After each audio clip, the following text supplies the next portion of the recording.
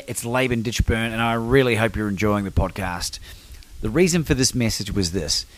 If you have your own podcast or your own YouTube channel, or you're seriously thinking about starting something up in order to get your message out into the world, I want to make something available to you. Go to podcastingheroes.com for your free 5-day video training. Well, I will share with you 5 key tips and tricks that will allow you to reach out and connect with the best podcast guests available, and not only just bring them on, but to develop relationships with them that build into know, like, and trust that will eventuate in you being invited onto their platforms if you so desire. You'll be able to learn how to monetize even if you don't have a big audience. Go to podcastingheroes.com. It's podcastingheroes.com. Ladies and gentlemen, Ben Fletcher. Ben, welcome to the show. Welcome to Become Your Own Superhero. How are you, sir? Very well, thank you. Thank you for having me. Ben, absolute honour for someone that I have known for what turns out to be quite a large chunk of my cricketing life. And for a number of reasons, wanted to have you on the show, one of which being your chosen career path is that of the major franchise holder or the founder, CEO of one of Australia's top-rated gym organisations, which, as this is being filmed in the middle of stage 4 lockdown in Melbourne, is something I really want to sort of explore a little bit more about how you are getting on. So maybe before we jump into that, can you tell us a little bit about who the very handsome and bald Ben Fletcher is? Bald as of about 6 months ago now. So I always looked at my hair like it was a bit like my cricket career. If ever I felt I could no longer perform, it was time to go.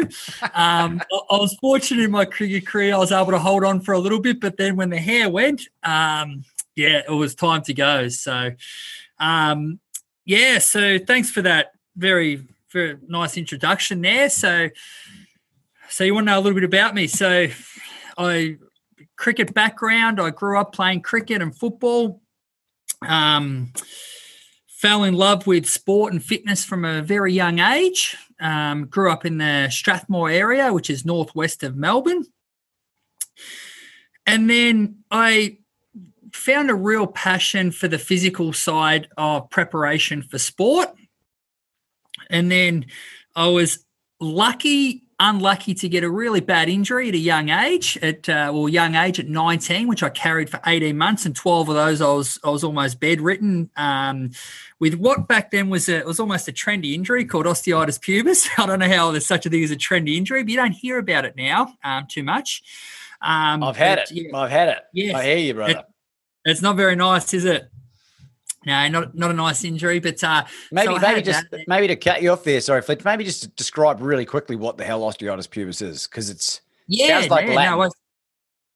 Osteitis pubis is an imbalance of your pubic bone where it's supposed to sit normal, becomes imbalanced, which basically saps all the power and strength out of your glutes, and that affects your upper hamstrings as well into your insertion. So that whole area becomes inflamed.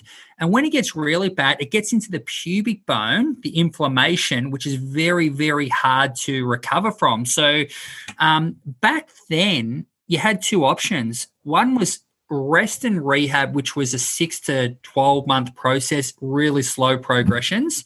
The other option, which was scary, that I had to sleep on for a day, was I had to sleep on it whether I decide to do it, because it was chronic. I couldn't walk a couple of 100 meters. I remember once actually walking from home, and I had to get mum to pick me up for 100 meters from home because I literally couldn't walk, and it was so painful. It was like a permanent needle in my groin. But they cut the tendons away from the bone, the pubic bone, and then they have your legs holding up on the bed while they deflame, and then they strip them and reattach them, which is pretty crazy, isn't it? So, but there's, in that injury back then, there was 20% chance you'd never play sport again. So that was a too high a ratio to risk. And I did the rehab for osteitis pubis, which was very, very long, took about a year. And in that time, I studied to be a personal trainer. So when I say it was the worst thing and the best thing, it really gave me a good chance to reset and get really healthy and get as lean as I could, as strong as I could. And that's where I really fueled the passion for fitness. And then from a cricket sense, I come back, I guess I was pretty lucky. I come back from not playing a senior game, well, actually one senior game, in the first 11, to the year because I missed a whole year, watched the boys play in the grand final, which they just lost, and then come back the following year and was fortunate enough to have my record-breaking year with the Essendon Cricket Club, which was pretty cool.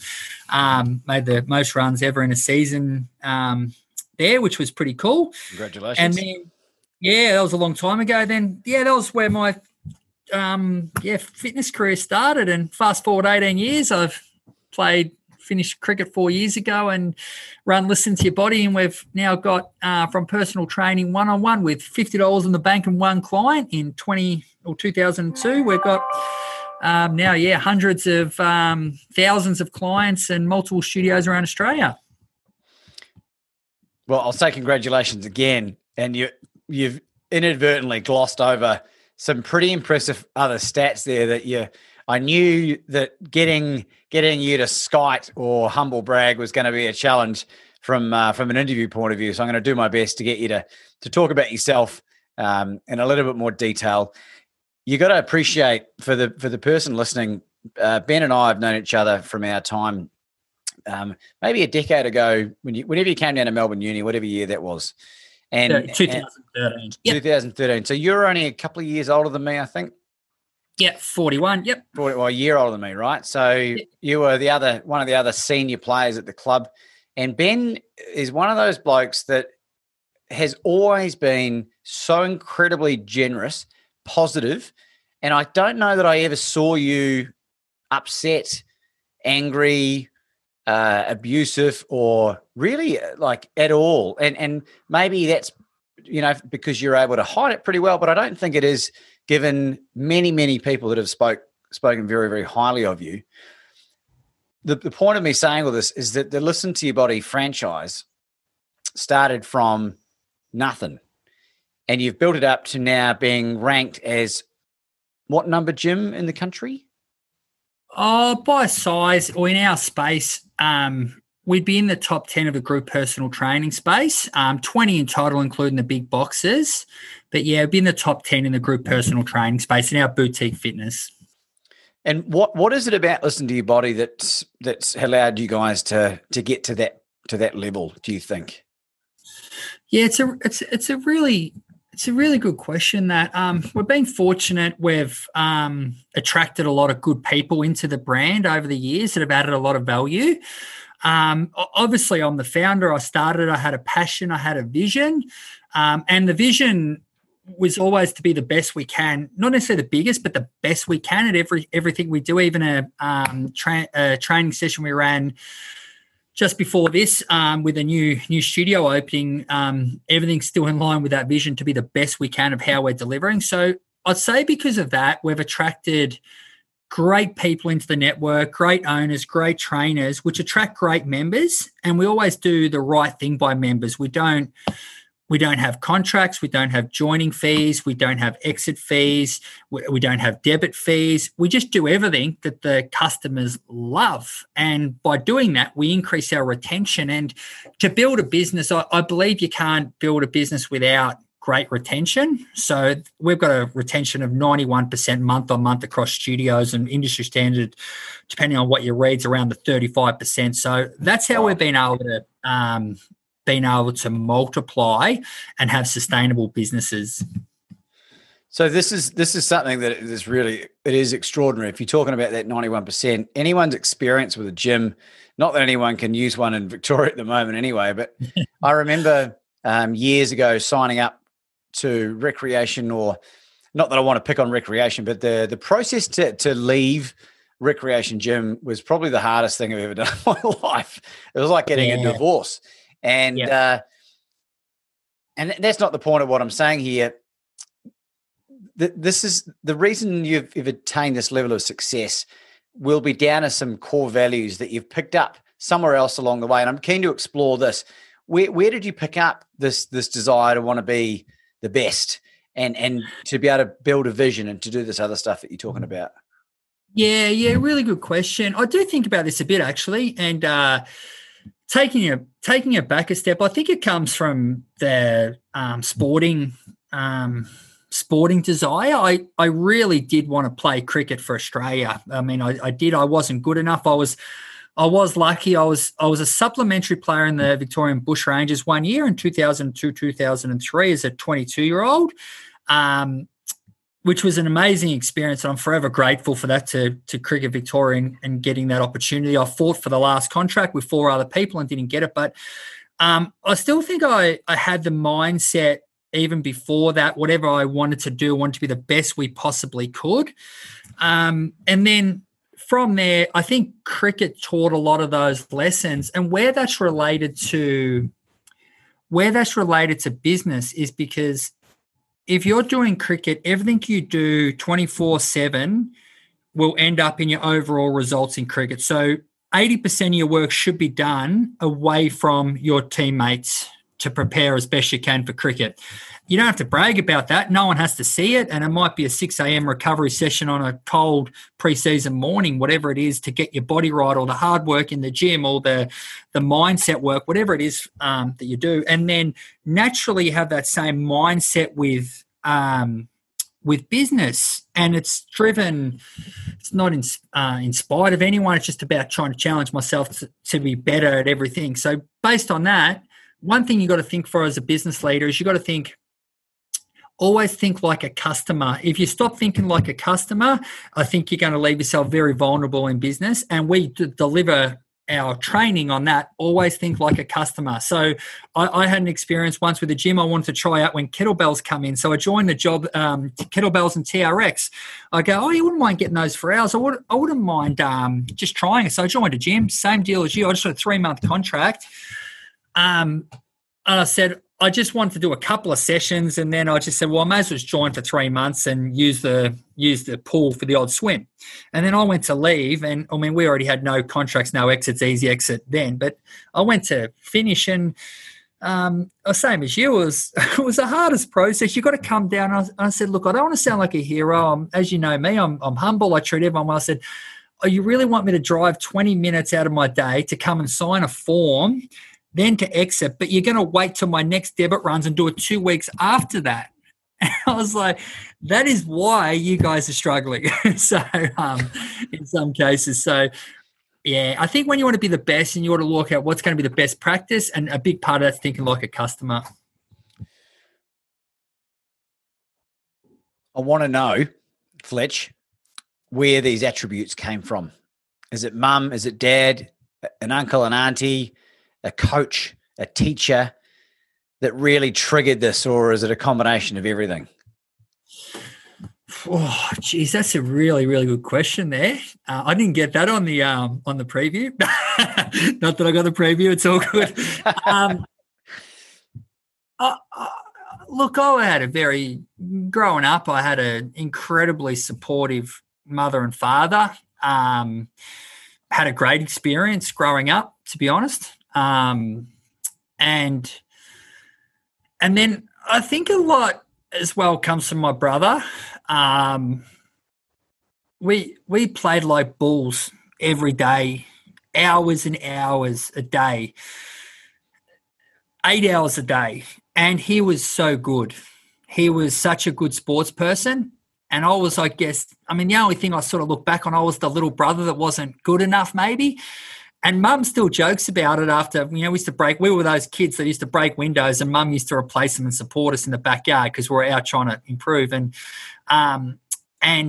Trevor, my brother, was a very talented cricketer. He's probably one of the best local cricketers in our competition locally. And the story keeps going that all the time I'd bowl for 4 hours.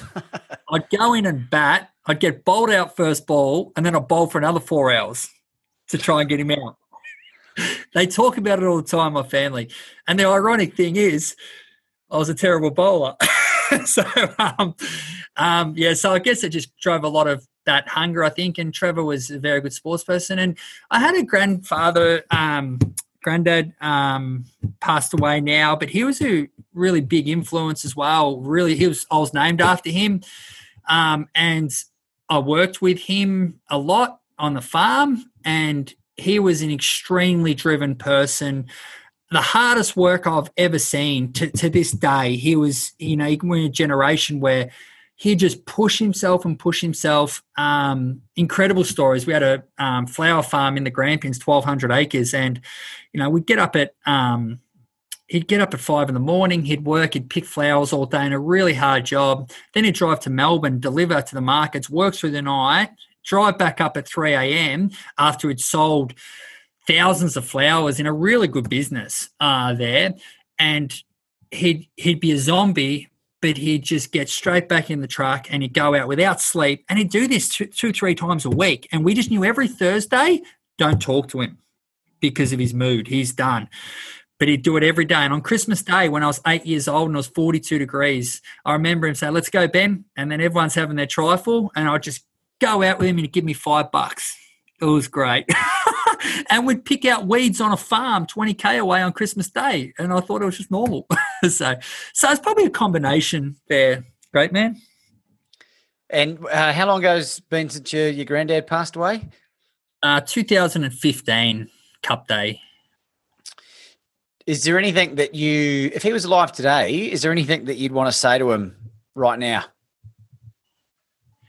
Yeah, I think when you get a bit older, you appreciate it a lot more and look back on things a lot more. I think you just reinforce the thank yous. And although I might have said in a roundabout way, one thing that Granddad and myself probably aren't amazing at is, Granddad wasn't amazing. I'm not amazing at is expressing emotions. So it was really hard to say, Granddad, I just want to thank you for everything you've done, and put my arm around him and that. It's just not what we do. It's not what we did. And we joke about it a little bit at home. But it's not to say I hide emotions. I try and keep things back to your earlier point. I always thought with cricket, with business, like even through COVID, which I'm sure we'll get to, is like, this has been a fantastic time. We're a couple of $1 million down in sales, but we're flying, to be honest. We're flying in a lot of ways behind the scenes. So you always want to try and keep level, win, lose or draw. And I think when you talk about that cricket, I always used to say, if you make 100, you run the same pace at training. If you make a duck, you run the same pace. You do the same drills. You just never get too high or never get too low. I know it's a big thing, stick to your process, but one thing I'd probably say, I don't think I was that talented at cricket. I mean, I probably had a bit of talent. I probably only had 2 or 3 really good shots, and I worked out how not to go out more often than not. But one thing I think I did really well was I was able to keep a really good temperament with the game. You're the proud father. You got 4 beautiful children to your stunning wife, Priscilla. Do you, or have you made an effort to be more emotionally connected to your kids, as say that your grandfather was to you, for example? Definitely. Yeah, definitely. I think it just happens naturally with our generation. I mean, Granddad was, and Dad was, Dad and Mum were, there's certainly no shortage of love, care, and from Granddad, no love, care, no shortage at all. It was just.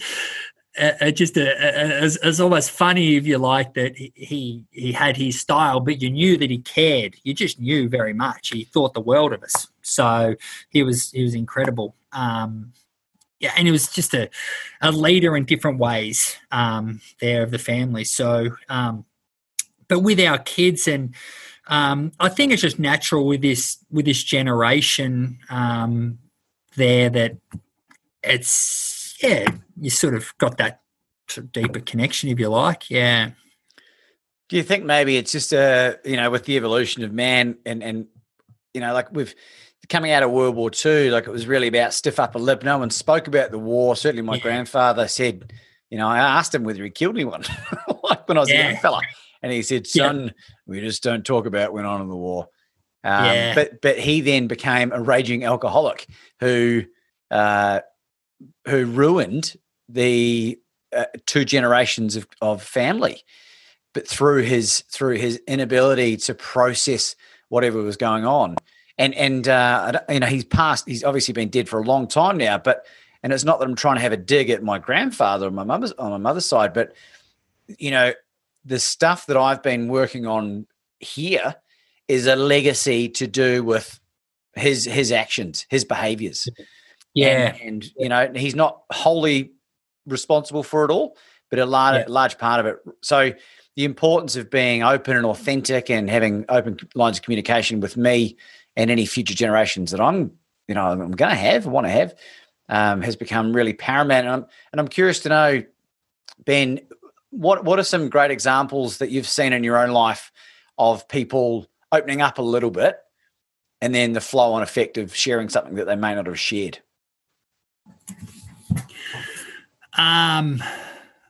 So when you ask that question, do you mean in my personal life or professional life? Can be anywhere. Any example that you might have. That's a really, I think just the one thing that comes to mind, it's a really good question. I think in the raw, I think the one thing is probably our family culture there with, my wife and myself, and then the flow-on effect goes through our family culture, which keeps that really strong connection. She's very, very good at that, extremely good at that. It's probably one of her greatest strengths with a lot of people that she connects with. So I'd say that probably my wife would be the biggest one that would influence through being very open and connected with people. And then I certainly don't feel like within our family there's a shortage of that sort of openness and affection and the culture within our house. Yeah, it's certainly not an attempt to try and pick holes in anyone's family at all. The really interesting thing is I've been fortunate enough to have some of the world's best cricketers, yourself included, Ben, as guests of the show. We had Justin Langer, we had Chris Rogers, who's a good friend of yours, or very, someone you were close to for a long time, and Ryan Harris. And the really interesting conversation with Ryan Harris was that, we spoke about cricket for a percentage of the podcast, but he then opened up about his mother, and his mum passed away just before he got selected for the Australian cricket team. And like your mum and your dad, she was his biggest fan and, drove him to every game, every training, and had this profound effect on his life. And him sharing that information with our audience triggered some messages to me from people that I know and that I'd never spoken to before, just saying, can you please pass on to Ryan our thanks and our gratitude for him being brave enough to talk about this. And he's just another human being like the rest of us, but it's that profound act of vulnerability that is so disarming to a lot of people, something that I feel like has become a bit of a superpower of my own, encouraging people to share things about themselves that they maybe wouldn't have, felt comfortable doing. And in doing so triggers a healing process of sorts. And that's sort of why I think about this stuff a lot. And it might be a bit of a left of field question that I might have thrown you under the bus. So it's a good question. It's a good question. I think it's one of those questions that will resonate more over time of different influences. Yeah, it was a good question. Yeah. Well, we know a good mutual friend, Hugh Van Cuylenburg, with the Resilience Project, talks a lot about this act of gratitude and no truer time than during COVID than practicing this gratitude in order to help us get through what is an incredibly interesting period of our lives, to say the least, because the simple act of you cannot hold a negative thought and a positive thought simultaneously. So choose one. And you get the positive one by practicing these acts of gratitude. And I suppose my next question to you, Ben, is what are some of the things in your life that you're grateful for in addition to what you've told us already? Yeah, it's a really, really good question again. And back to your last point there is what COVID has done is given us an opportunity to actually really reflect on what we are grateful for. And there's been many moments of being grateful, and I don't think I have. I had taken slightly back a step. I made a strategic decision on Friday, the 27th of March, which was 4 days after lockdown. I am going to answer your question, though, just to let you know. So All right. I am going to answer your question. I am on track. I'm just doing a little left deviation. Not But at all. yeah, so with the handling of COVID, I feel an enormous responsibility on 13 business owners who have invested into the brand. So everything we do, people are putting their livelihood in the hands of something I created and what systems and decisions I make. So it's a really important thing. So I've got 13 customers really, as well as our corporate studio at Bundoora that we own, but I've got 13 customers and that's the owners. So when this happened, we were in career best form at Listen to Your Body. Profitability was an all-time high, smashing industry standard records of profitability. Multiple parties were just about to buy a Listen to Your Body. And 12 months earlier, I worked on for 3 months the strategic plan for this year of certain targets to hit on many metrics. And March 16, when this all started to happen, just before that, it was going to be within a day of June 30 to hit these targets. It was teased to the line. Then this all happened, and on my whiteboard behind my other desk are these targets I go, were absolutely smashed to pillar to post, gone for 12 months work, gone. And that was the thing, because I knew if I had to hit the targets, I would have had great results for the whole network. And that's what I'm here for. And anyway, so I don't really drink much. I might have 2 beers on the weekend, and I still don't. I'm not really a drinker. I do enjoy 1 or 2 beers, maybe 2 on cooking a barbecue or something. And I said to the wife, I just need to go to work on Friday night just to do a few things. And I knew what I was doing. And I went to work and I used it as my time to get angry, emotional, swear, and get me out of my system, even though I kept a brave face for that Monday to Friday, because it was a bloodbath everywhere. Speaking of owners, members are crying to me, ringing me up crying. Staff are shattered. Anyway, so I sit literally behind on the floor, just staring at the whiteboard, and I had a beer in my hand, and it was just, and I just said, I'm going to get this all out of the system tonight, so I can just get on. I'm positive, I'm upbeat, but now's my downtime Friday night. I sat in the office till 8:30 on the Friday night, staring at the wall with some music playing on my Bluetooth, and just, I was like, bloody damn it, I got it out of the system. Anyway, sun comes up the next day, and then that's been the only downtime really through COVID, even through the lockdown too, but I actually strategically did that to what you said, positive, negative. Let's get it all out of the system. Just say, yeah, this is crap. This isn't good. But then you know what? You wake up, people are in a lot worse condition. Like we're fortunate. We've got a nice enough house. We've got an awesome backyard. We've got healthy kids, a healthy wife, great friends.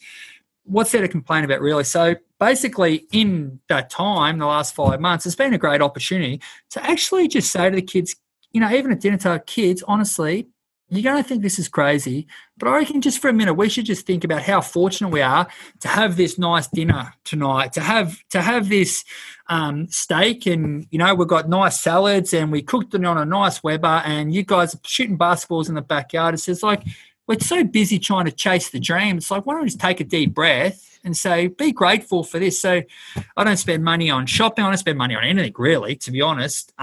So just being grateful for what you've got with the micro things more so than none of that materialistic stuff's not of interest. But so I think there's a lot of things to be grateful for: the health of the family, the opportunities we've had, the business, the ability to impact lives, the ability to be healthy. And yeah, there's a lot to be very grateful for. It's a great answer, Ben. And it was a long one. Mate, no, look, I mean, this is the whole point of this, right? We've got to go down the rabbit hole of getting inside of your head, because you are an incredibly upbeat individual. You always have been. And that's why I was really excited to have you on here, because I thought, you know what? People need a Ben Fletcher in their life right now, because this motherfucker has a lot to potentially lose with this business that he started from scratch. And as far as I know, you knew nothing about the franchise business. You're all self-taught, and obviously surrounded yourself with people that know what they're talking about, and we'll explore this in a second, and have built this amazing empire. You're at your peak, and then some motherfucker bites onto a bat in downtown Wuhan and just puts a real downer in your day or week or month or however long we're going to be in lockdown for. And people are throwing themselves off bridges all around the world that can't handle things that are way, way less than what you've got going on. And this is a real skill that you've developed here, Ben. So I'm really grateful that you've shared this with us. And I suppose my next question for you is, what are some new core values or beliefs that have come about as a result of having to pivot on this experience? Yeah, that's a really good question. I think there's two parts to the answer on this one. There's been a lot of new systems initiative. There's the practical side of this answer is we've used it as a great reset time. I've lifted up the bonnet and had a look at the engine. I've taken everything apart and most of it's gone back in the spots, but I've rebuilt part of it. So that's been really good. And we've got some really good initiatives that we've done. We've launched an online shop, which is great. We've built a help center. We've developed a lot more online items, developed more assets. There's been a lot of good things that have happened from a practical side. And look, from the belief side of things in the pivot, I don't think a lot has changed from a belief point of view. Systems have changed. I think it's more the main thing that's changed is it's just a great time to be grateful, really. Back to your earlier point, it's a great time to be grateful. It's like, like you always, going back to an earlier point, I said thinking like a customer, well, you've also got to think like you've got to think like other people, less fortunate people, we've got access to some good stuff. I mean, sure, we've worked hard, but I mean, another thing is, and I'm not going to get on here and talk about politics. Once again, I'm not going to comment. I'm not in the position of a politician and making those decisions. So I'm not one of those people that are going to blame. So unless you're in the shoes to make those decisions, I think it's best to have less comments. But I'm so grateful for our government, because if it wasn't for the government, we would have lost 5 studios with all of the benefits that we've got. I mean, our head office has got some great support from the government, even reached out to me. So I'm very grateful for where we live too. Yeah, I think that's one thing to be, and it's a tough one too, because it's like, are these the people that bought this on? Sometimes people think about it, and I've spoken in other recordings, Ben, about the possibility of me becoming Prime Minister of this country. It's just an idea that's come to my mind in terms of the importance of not saying, he's not doing a very good job or she's not doing a good job, but going, I'll put myself in those shoes and see what it's actually like, all right? Because it's always easier on the other side. But one of the questions I want to ask, this is a hypothetical, right? And I fucking hope to God I'm wrong, right? What happens if they say, you know what, henceforth, no more gyms? What would you do?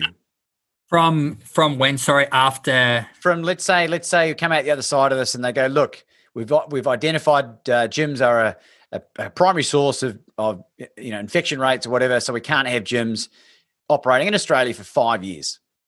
Yeah. What would you do? Yeah, that's a really good question. Well, I think the first thing you've got to do is it comes back to it. What's in your control and what's not? Well, clearly that's not in our control. I'd probably grab 3 beers instead of 2 and come to the office. You motherfucker! I have no doubts that if that happened, I would find a way to rebuild double in some other capacity.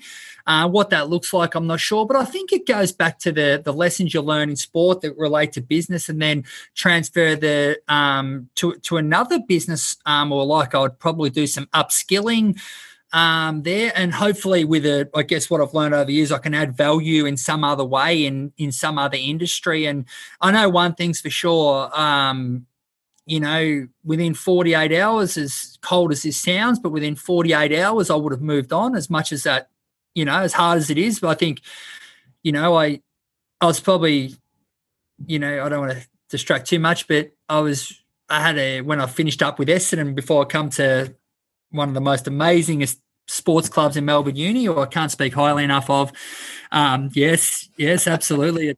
Amazing club. But I was, for about 2 days, I was, I can't even remember being more shattered than anything in business than when my time finished at Essendon.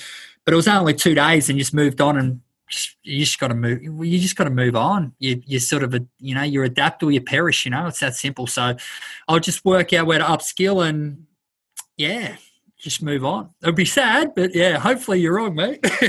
Well, look, I'm sure. I don't think you'll ever get people out of the gym. I know people miss it desperately, which is a great sign, right? And I think humankind will rally around, and we'll look back at this at a certain period in the future and be chuckling to ourselves about the insanity of 2020, right? Yeah.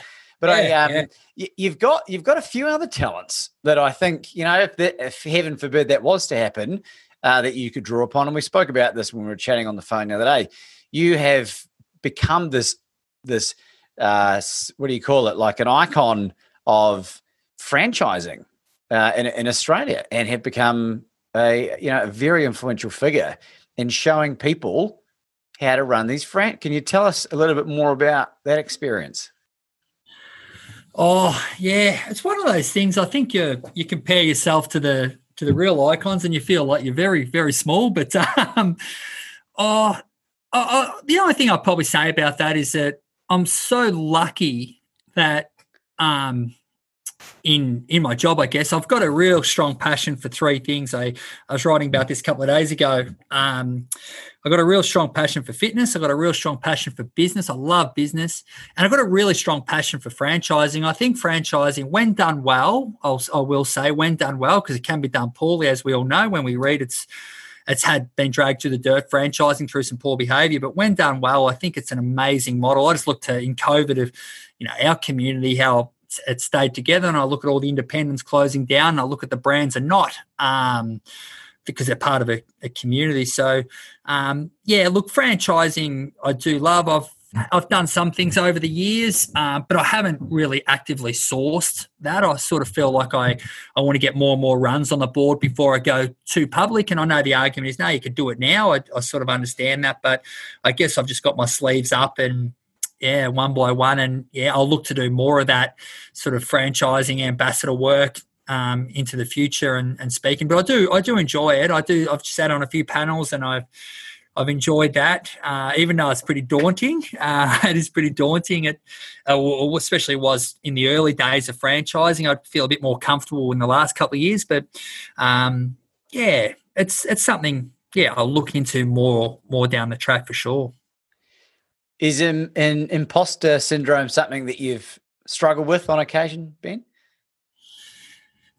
Do you think it has? Do you think I do? I don't know. I'm asking you the question. I'm just curious to know. It's a real thing with some of the most extraordinary people on the planet that I've been fortunate enough to have on the show, and some of them have suffered from it tremendously. And I'm just curious to know, like, is it something where you found yourself up on stage and gone, I'm not good enough to be here at times?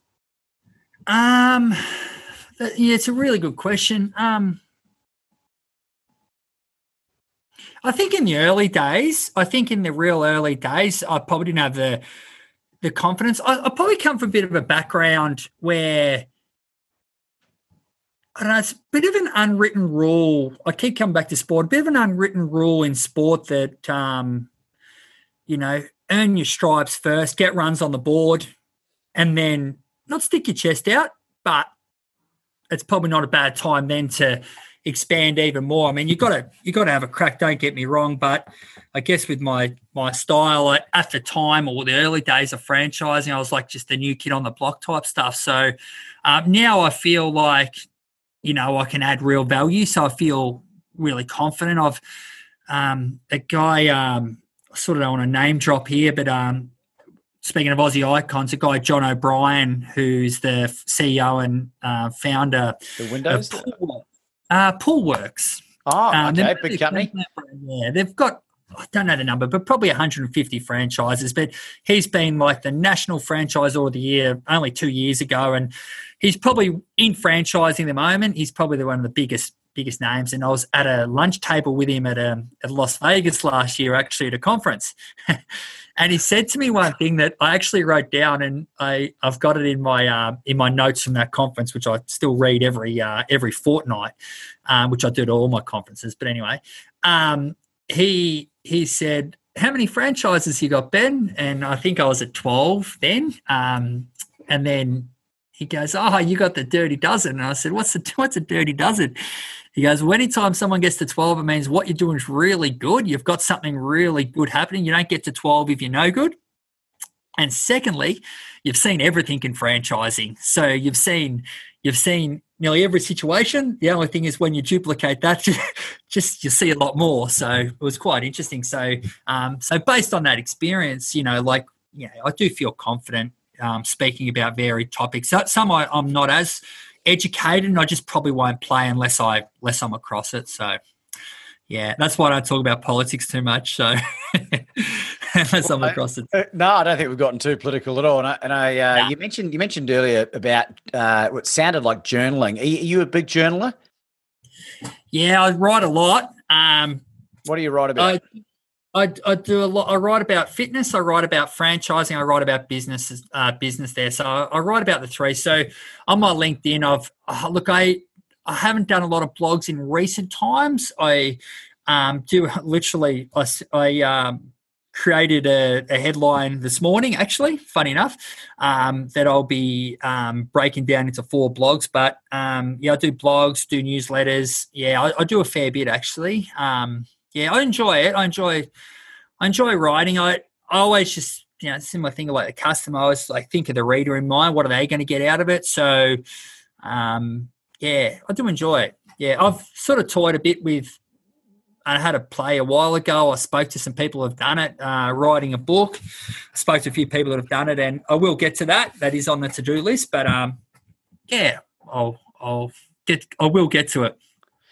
Two questions for you. First part, what excites you about the possibility of writing a book about whatever it might be?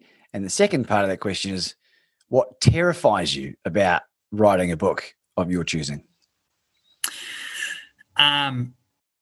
So the first, what excites me, sharing knowledge with people and increasing profile is a good thing. That's not sort of looking for backslash, but I think increasing profile is a big one. I wouldn't say the word's terrified, but the one reservation I've got, to be honest, I'm happy to say this, is, and I've had this conversation with some advisors I've got an advisory board. I've had some conversations about this when it was on the table, is would I write about franchising? Would I write about fitness businesses? Would I write about fitness? So there's 3 topics, and the decision of what one to write about, because I think you'll want a real point of difference if you write it. So that's probably the hold up, because if it's franchising, so yep, no worries. I wouldn't mind landing an international expansion plan or something bigger even again for the book. So it's even more compelling. So I'm just biding my time on that one. I don't think it'll be fitness, even though I've taken 350,000 training sessions with people. But I'm not spending every single day studying about a serratus anterior. I love fitness and I love training general pop, but I'm not a scientist. So yeah. Well, what a great response. And maybe I've got something that might be of value to you, Fletch. So I had this extraordinary experience with the wonderful, inspirational, motivational Les Brown, one of the greatest speakers, living, dead. Not my recommendation, but what the general population thinks. I also think that too. And he inspired me to write my book, which I wrote in 6 weeks. And I'd never written anything more than a shopping list prior to that. And it'll be published at some point in 2020, probably just online initially, whether I self-publish or go through a publishing agent. But one of the great pieces of advice that I got with regards to writing books and also public speaking or being a professional keynote speaker, which is one of the areas of my career path now, is if you can challenge conventional wisdom in whatever you're doing. So I don't think there's anything stopping you, Fletch, writing a book about franchising the fitness industry interwoven with stories of your life, because the art of storytelling is a real knack. And if you write it so that you enjoy it, then I think organically people will be naturally really interested. And if you can really let go, and this is from my own experience, writing it in storytelling form and being as descriptive as I could without being over the top, you paint this wonderful picture. It's a very cathartic experience from my own experience again. And you'll have something at the end of it, which is, I don't think anything exists like that. So you've got this guide on how to, this area of interest, which is an area of interest summit. And then you've also got, this third really unusual sort of dynamic. And I reckon if you went in with something along those lines, you come out the other side, you have this book. And one of the great things that Les Brown inspired when he told me to write this book is he said, Laban, as a speaker, you need a book for credibility. Yeah. And it absolutely, Ben Fletcher, franchise CEO, fitness guru, cricket lover, family man, author. And it immediately has that punch to it, right? So just food for thought, because it's that great quote, by Henry Ford that you would have heard a million times. Whether you think you can or you think you can't, you're probably right. Yeah, it's very true. Yeah.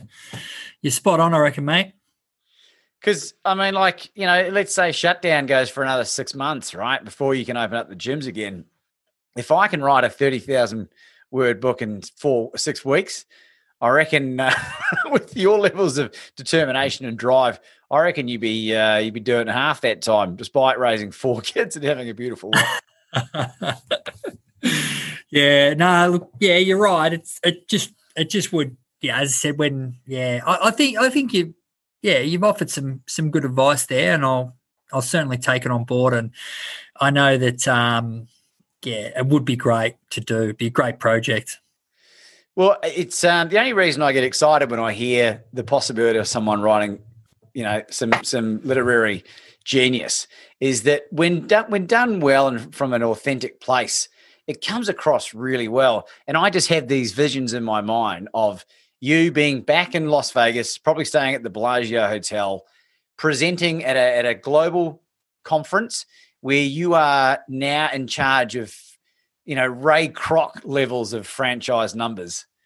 I don't know what McDonald's is up to now, like a few million. Is it a few 100,000? I'm not sure the numbers. They've got a few, I think. Because is Ray Kroc your franchise idol, or is it someone else? You know what? It's a really good question. I watched the movie. I loved the movie because a lot of it resonated with franchising. But there is a bit of a difference between, and just little disclaimer here, I'm not comparing myself to Ray Kroc. We got 13. He did all right. But he was absolutely ruthless in his dealings. I don't think, talking about goals, I'm not ruthless in my dealings in business. I love business. I prefer not to step on any toes whatsoever, and I want to have everyone have a good experience. It doesn't mean definitely doesn't mean I'll dodge the hard stuff, but I'm ruthless in my work ethic and that. But yeah, he was ruthless. I don't think he cared who was in the way. He'd stitch up suppliers, and it means we don't open up as many. We'll so be it. But I sort of really enjoy the positive outcomes for all stakeholders at all times. And if someone's not going to be positive, like there's one of our suppliers at the moment, we're going to do a review on, because we review as a process every 2 years, and that's just a business decision. It's not ruthless, just that they're not up to, I don't think they're up to scratch. So we'll move on. So yeah, it's interesting. Yeah. Well, Hollywood sort of have a knack to, make it maybe dramatic. I don't know enough about the real life Ray Kroc. It was a Michael Keating movie, who, played Batman beautifully. He was Batman, wasn't he? And, And it was interesting, and I certainly thought of you when I watched that movie. I only watched it recently, actually. But I think the thing that strikes me about your method of development, Fletch, is this really wonderful coming from a place of love and abundance that the amazing Zig Ziglar talks about, that one of the famous motivational speakers, and I frequently reference his quotes, and was fortunate enough to interview his son, Tom Ziglar, who that podcast should be available by the time this is being read or listened to, rather. And he grew up as the son of Zig and witnessed everything that went on, and like this amazing, you can get whatever you want in this life as long as you help enough other people get what they want.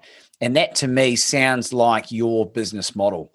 And I think you could still achieve Ray Kroc levels of franchising without stepping on or without fucking people over, I think is what we're trying to say here. You might need to step on toes, but it's about being honest with people, not being afraid to have the tough conversations, to polarize and to attract the right people into your organization.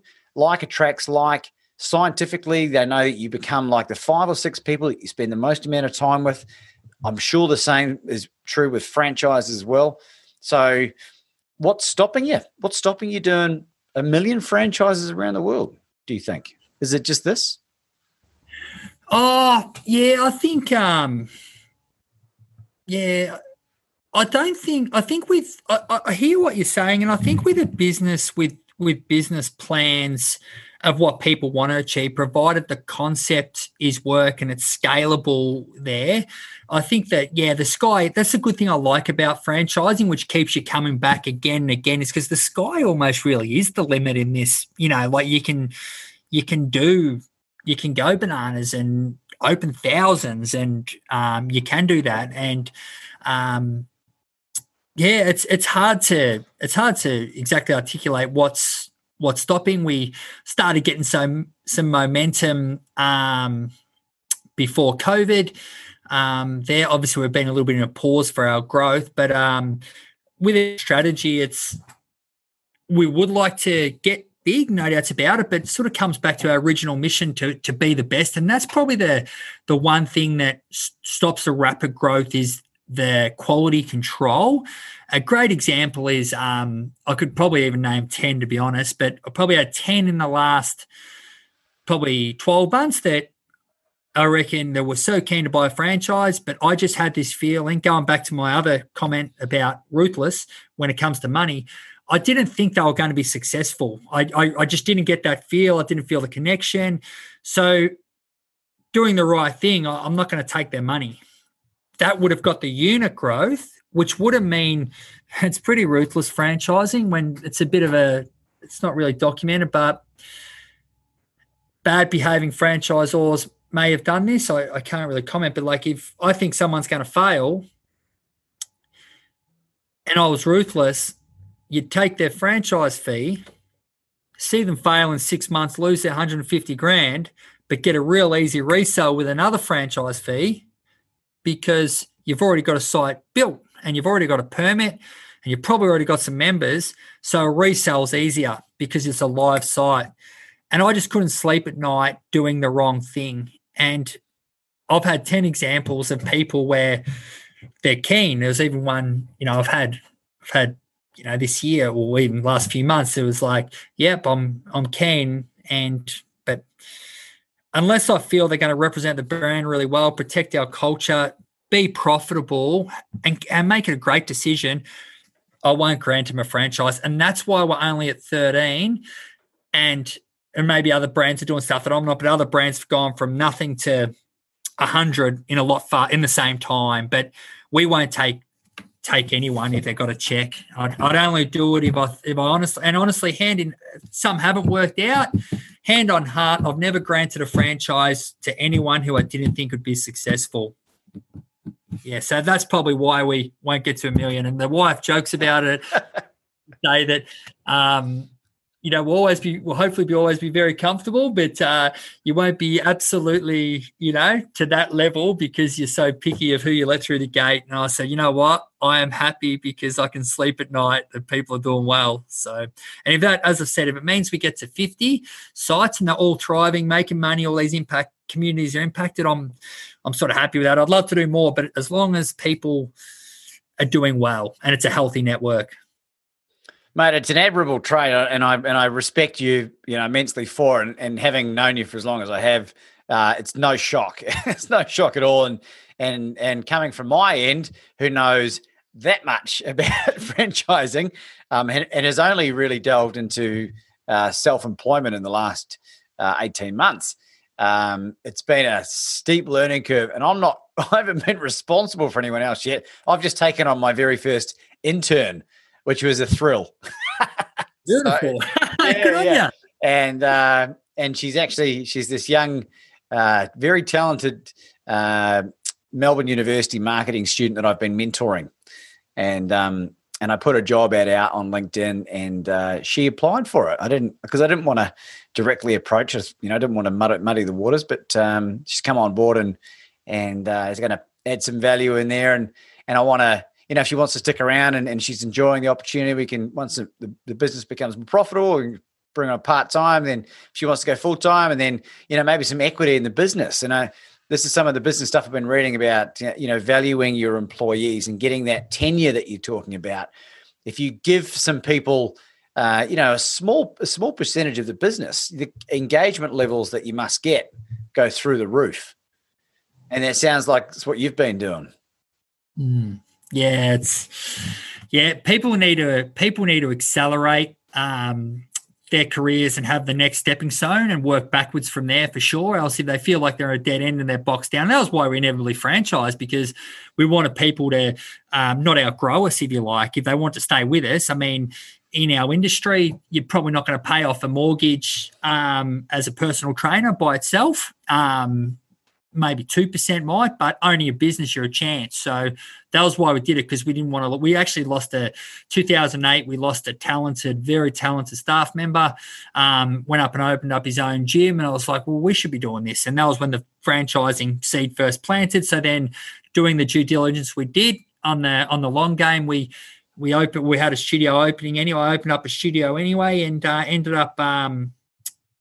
For practicing for a couple of years to make sure it was franchisable, because it was a different concept, and then slow steps but you need to be able to grow.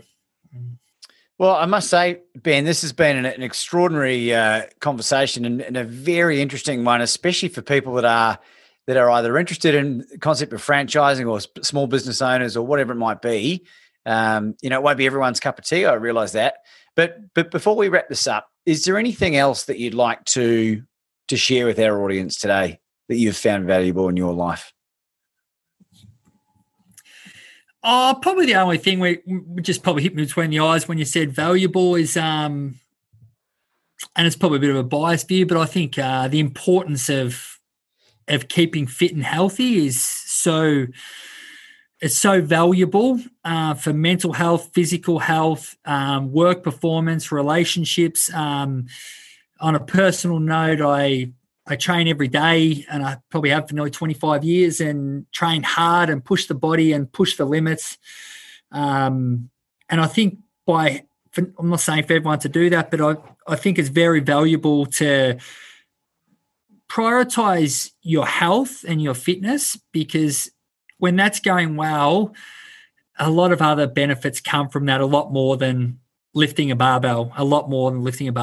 So my suggestion is, and I guess tip, if you like, and this is certainly not related to an LTYB plug, because people can do this anywhere, but just really take care of your health. Really look after your holistic health. Make good choices that are going to benefit your health, because two ultimate things in life are being healthy and being happy.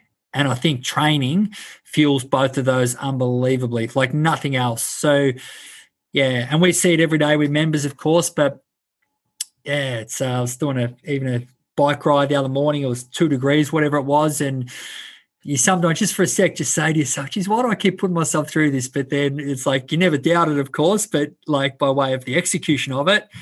And then you feel amazing. And then all of a sudden your day's great. You're a great leader to those around you. And so that would be my closing tip. And I think everything comes from training. I'm very lucky that very, very lucky. I don't know how I found it. I found it at 16 and, I'll be doing it for as long as I'm here and can. Well, I'm not a religious man, but I'll give that a big fat amen, Ben Fletcher. And where can people find you if they want to read some of your blogs and figure out and read some of this other information you've got going around at the moment? Yeah, look, there's a few ways. My LinkedIn profile is quite, I do a lot of work on LinkedIn. So by searching Ben Fletcher on LinkedIn is one way. The website of listentoyourbody.com.au inquiries can come through there. And I'm always happy to share my personal details, my personal email of ben@listentoyourbody.com.au. And I'm always happy to connect to people. I've got a very large network of people from all walks of life and multiple things. And I'm always happy to, always happy to help. I mean, I'm not just saying that. I'm always happy to help. I literally contacted a friend at the AFL today about potential opportunities. It was a bit of a win-win, but, a lot of people have had some hardship there, and we're speaking to Virgin Australia during the week about offering some help there. So wherever we sort of can help, and I'm always willing to help anytime. So, more than happy. Ladies and gentlemen, Ben Fletcher. Thanks, buddy. It's Laban Ditchburn, and I really hope you're enjoying the podcast. The reason for this message was this. If you have your own podcast or your own YouTube channel, or you're seriously thinking about starting something up in order to get your message out into the world, I want to make something available to you. Go to podcastingheroes.com for your free 5-day video training. Well, I will share with you 5 key tips and tricks that will allow you to reach out and connect with the best podcast guests available. And not only just bring them on, but to develop relationships with them that build into know, like, and trust that will eventuate in you being invited onto their platforms if you so desire. You'll be able to learn how to monetize even if you don't have a big audience. Go to podcastingheroes.com. It's podcastingheroes.com.